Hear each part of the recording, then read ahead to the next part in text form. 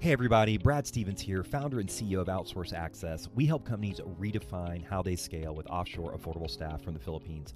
Congrats to all fellow winners of the 2023 Real Leaders Impact Awards. We are proud to be among you. About 10 years ago, I woke up to a major growth problem in my last business. Cash was tight, staff was overwhelmed, and tasks were not getting done. Then I discovered the world of offshore virtual staff in the Philippines where English is their second language, so there's no communication or culture gap. I realized outsourcing wasn't just call centers, it was access to college-educated Filipinos to support sales, marketing, operations, customer service, bookkeeping, personal tasks, and more. And in fact, the first woman I hired in the Philippines at 23 is now an award-winning COO of our entire company. It inspired me to launch Outsource Access. One client and YPO member, Ali Jamal, shared their offshore virtual staff Edison automated processes and saved them over $50,000 per year in the first few weeks. It's about finally getting things done and staff focusing on higher value activities.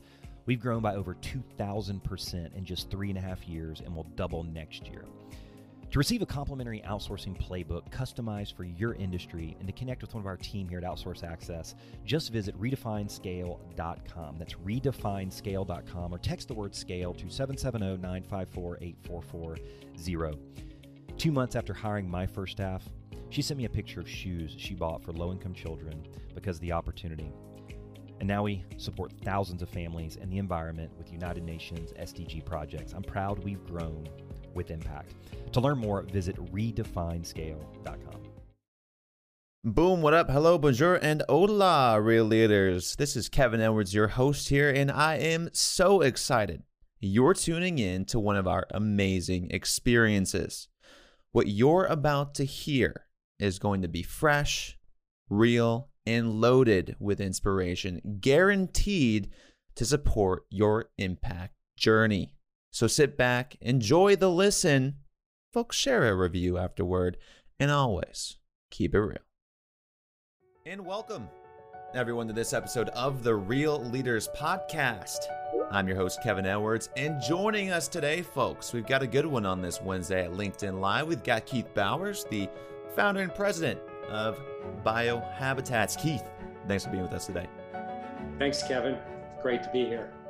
And for folks who don't know, Keith got in a nice run this morning on the beach in Charleston, South Carolina. And Keith, we're talking a little bit before the show about dolphins being one of your favorite animals. And one of the things I just love about that answer is, Keith, out here in San Diego, we are surfing with dolphins. They're right next to us. They come next to us. And it's just, it does something to you when you see animals and you get to interact with them in your own habitat because you are in their world at that point in time. And they can take you out at any point in time, but they don't. I want to talk a little bit about BioHabitats today, Keith. How did you get into this space?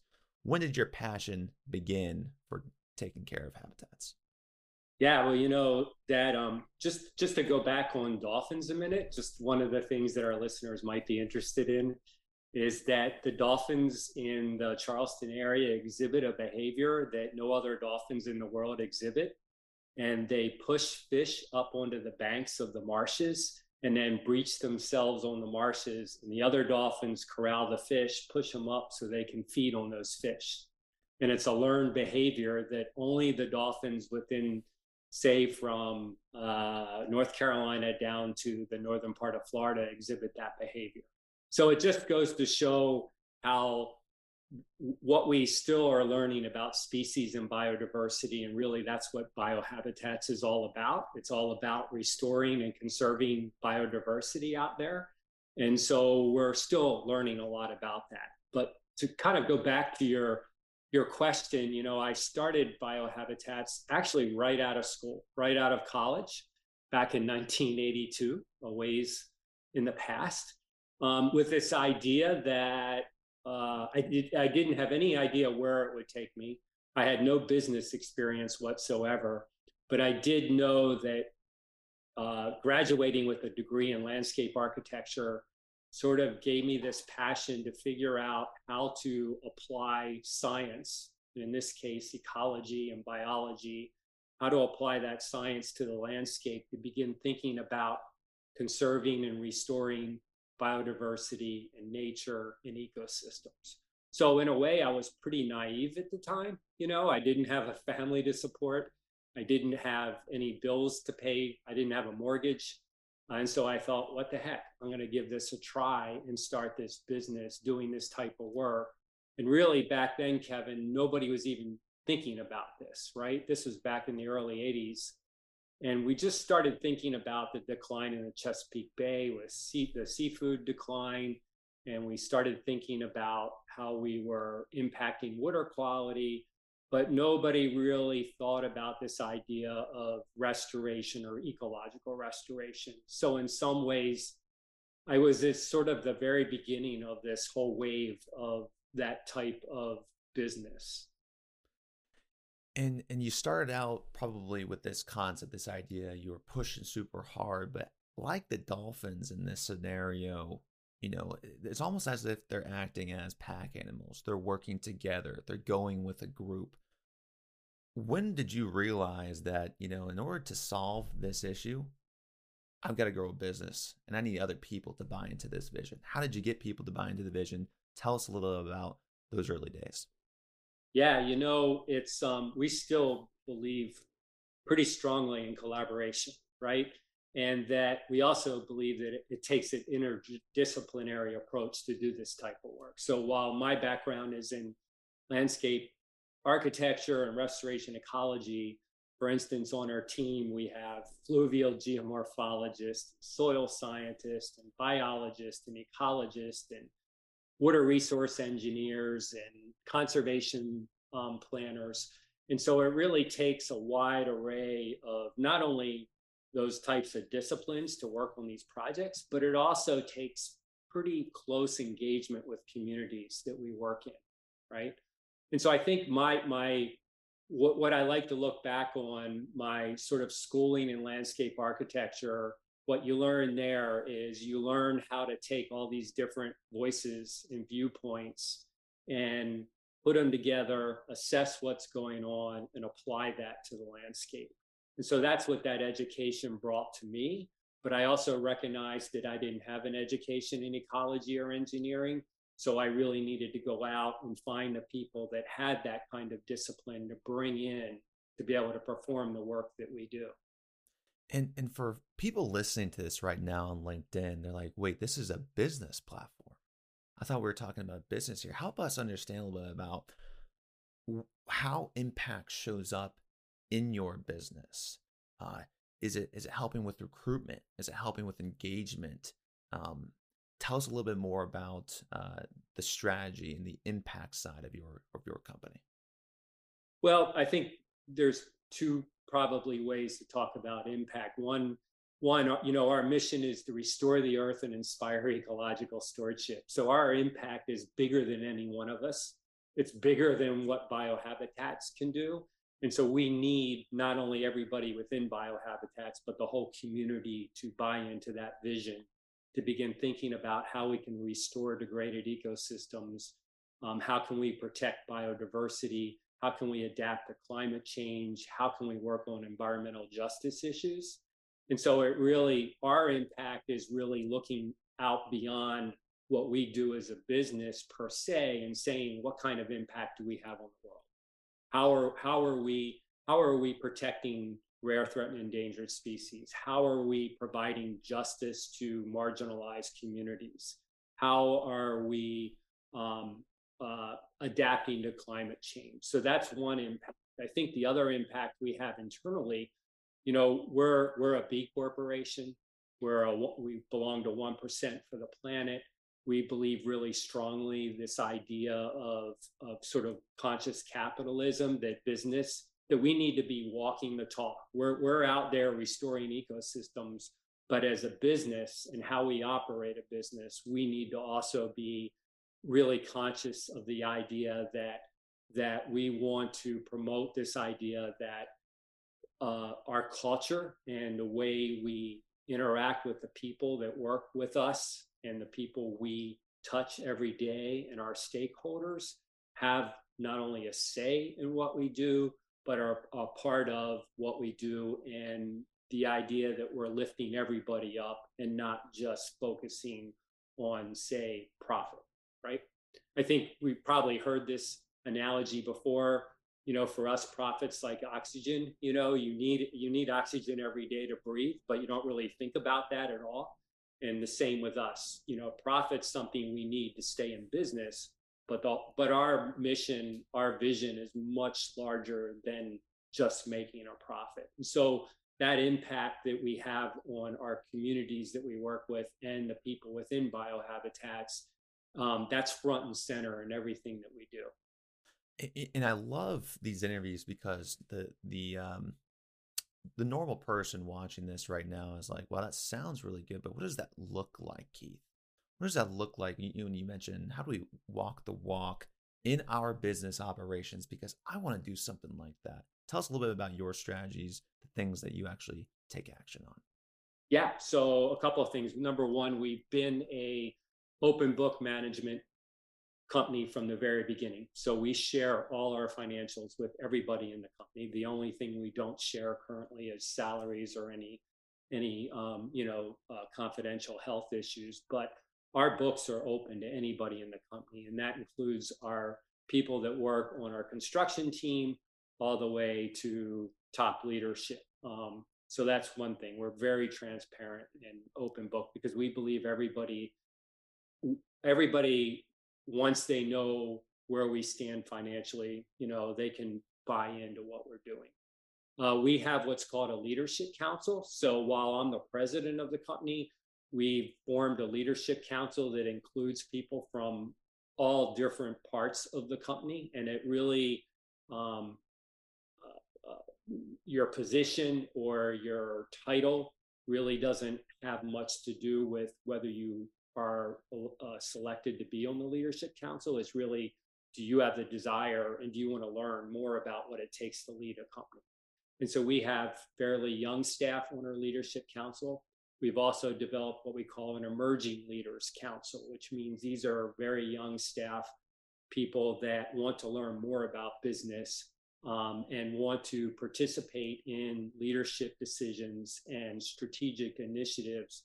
And it's a way for them to get that kind of experience to then step up and be on the leadership council. It's nice. Yeah, go ahead. It's nice to see that you're empowering more leaders within your team and taking this long-term approach to really invest into the next generation of leaders within the company. Let's fast forward to the grand vision for Keith, for Biohabitats as well. A lot of folks within our community right now, Keith, and maybe we've talked about this, are very much challenged with the prospect of exiting or selling their business. It could be damaging to their brand. Take, for instance, your dentist office, your family dentist office. You've been going there for 30 years. They sell out to a corporation. Corporation comes in, don't treat you the same way, don't provide you the same service. The hygienists leave the company, and it starts to kind of dwindle until it kind of finds a way to reboot because of just the power that it has. What does a successful exit look to you? What does a successful legacy look like to you? Yeah, I think very good question, because that's front and center in my stage of the business right now.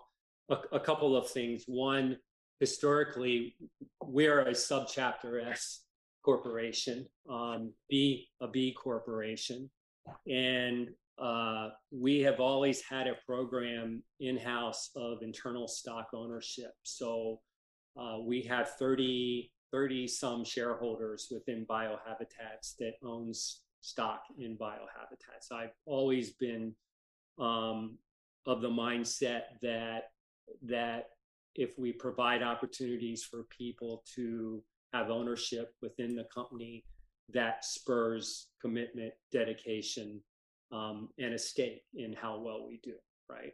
So we've done that. We're getting to a point now where I'm looking over the next probably 6 to 7 years to transition out of Biohabitats.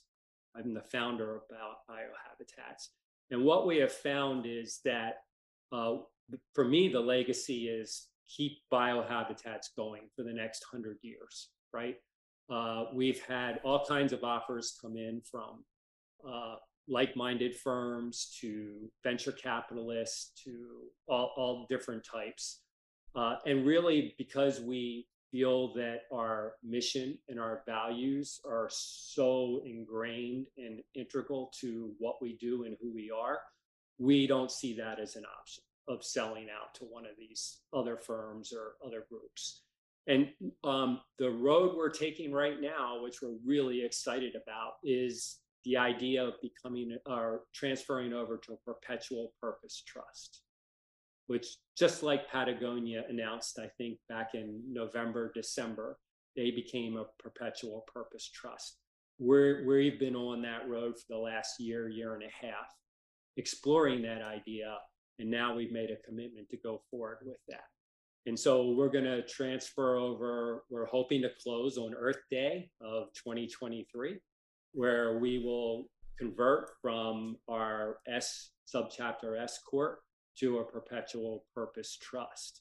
And that trust will hold all the equity in biohabitats, but also have a specific purpose to perpetuate what we do in terms of conserving, protecting, and restoring biodiversity, working on environmental justice issues, and working on climate adaptation. It's incredible to hear a new perspective, a fresh perspective, in someone talking about keeping this organization in motion for another 100 years. That's powerful for someone listening out there to hear something like that. It's inspirational. It's going to shift someone's mind to think about, oh, maybe I shouldn't just build to sell. Maybe I should build to last. My next question for you, Keith, is to have a mindset like that, you've had to overcome a lot of adversity already. I'm sure there's been points and times when you've wanted to sell, you wanted to leave, you wanted to quit. Talk a little bit about some of those hardships, the adversity that you overcome. What comes to mind when we talk about adversity as it pertains to leadership?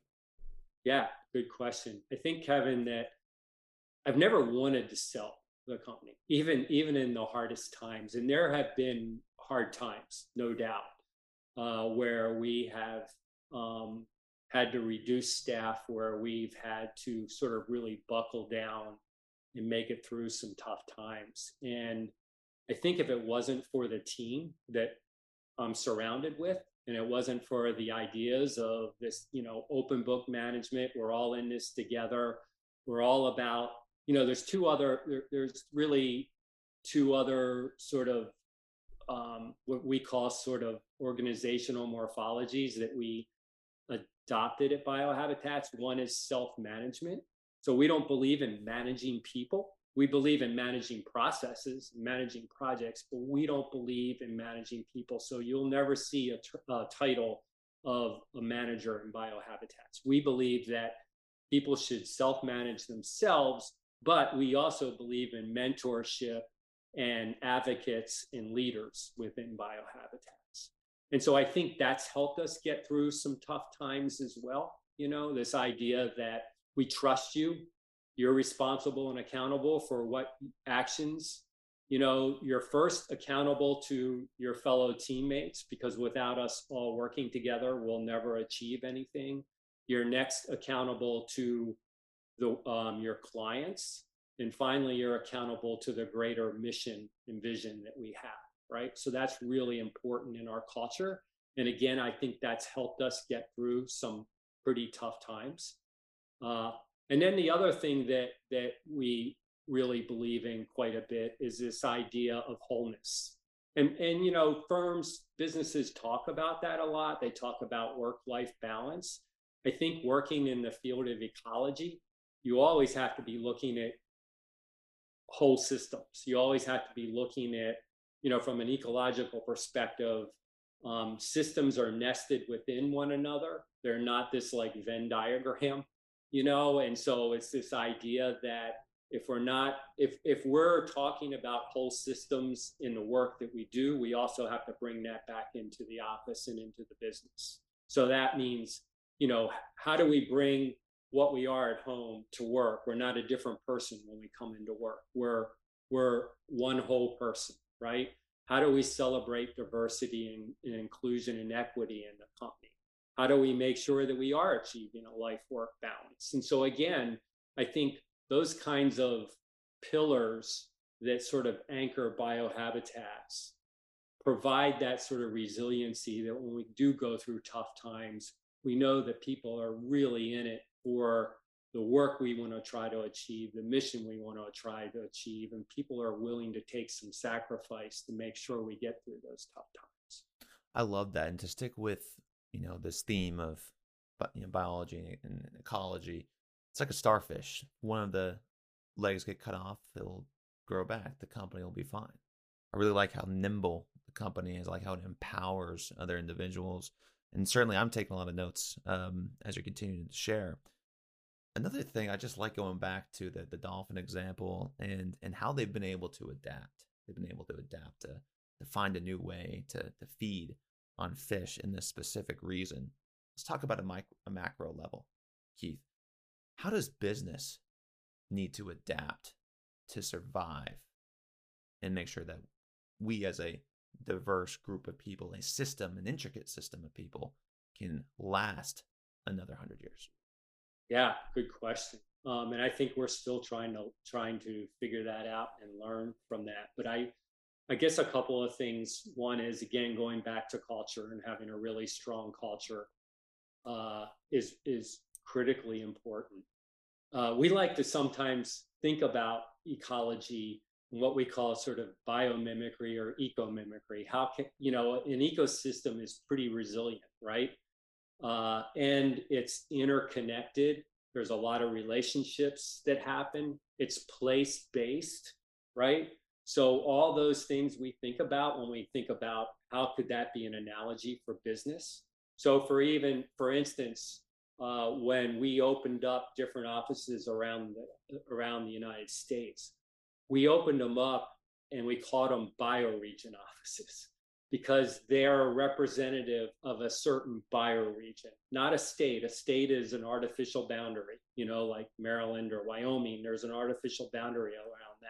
But from an ecosystem perspective, there are natural boundaries that kind of define the land and the landscape. And I think the analogy for business is that there are boundaries. There are boundaries in terms of our social and cultural structure. There are boundaries in terms of our economic structure. When we think about where we get, say, minerals, how we extract things from the earth, where do we get supplies from? I think what we're finding out is that we went through this sort of globalization over the past 20, 30, 40 years. And now we see this sort of contraction back, and we're thinking about, oh my gosh, what's happened to our workforce in the United States, for instance, right? And how do we make sure that we're providing not only the economic incentives and training and initiatives for our workforce here, but we're thinking about how has that globalization eroded our culture over the past 30 or 40 years, right? So for us, when we think about ecology, it is place-based.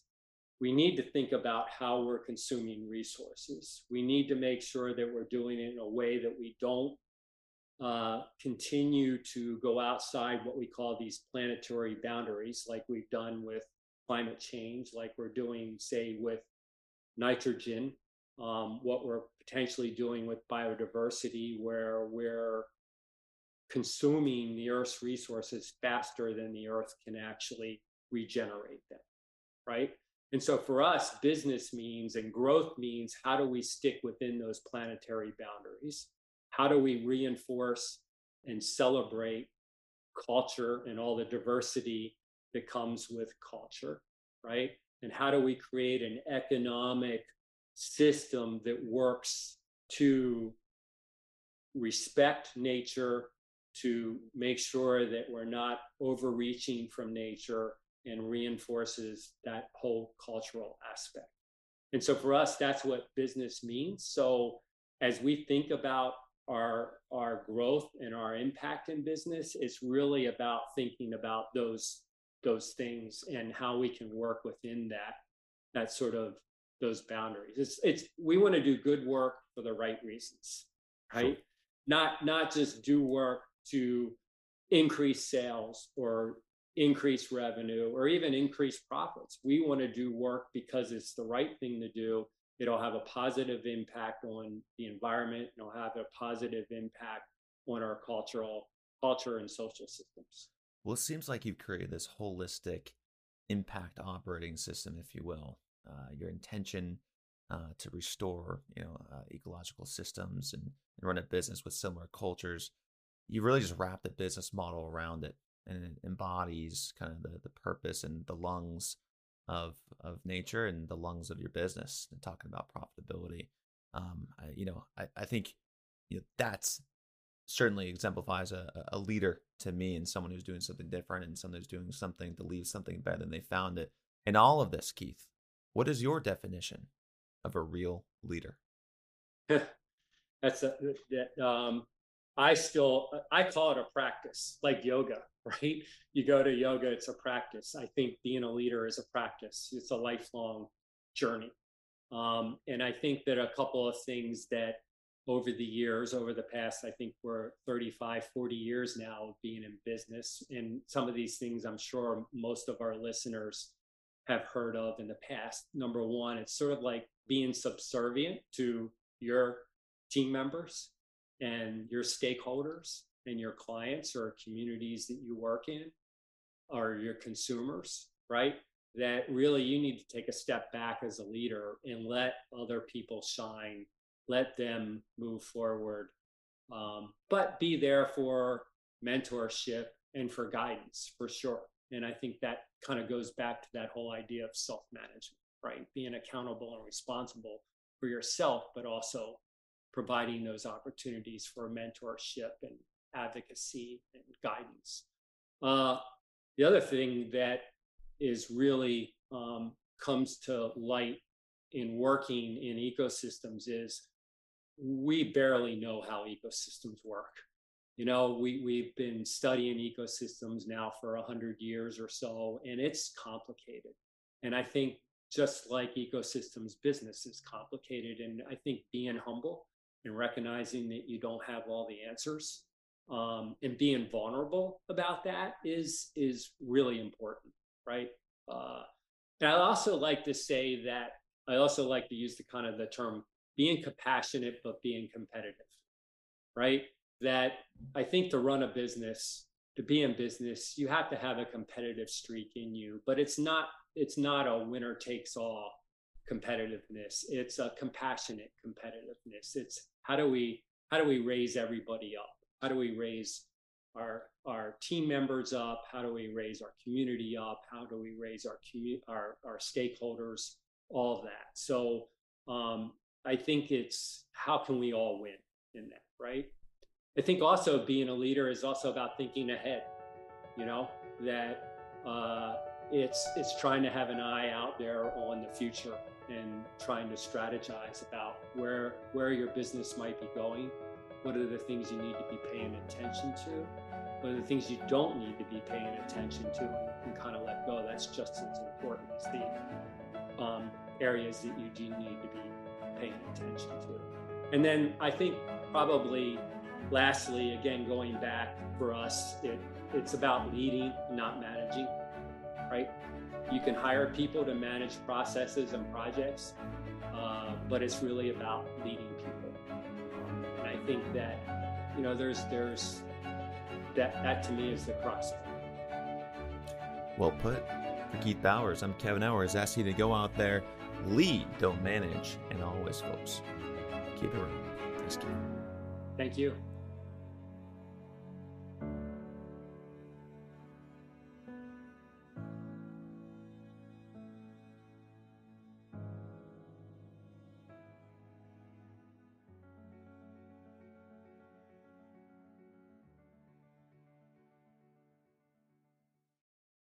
Hey, Relators, thanks again for listening to this amazing episode. And if you're someone like me who goes all the way to the end just to make sure I can extract as much information, education, and inspiration out of every single interview, might I suggest you check out our magazine.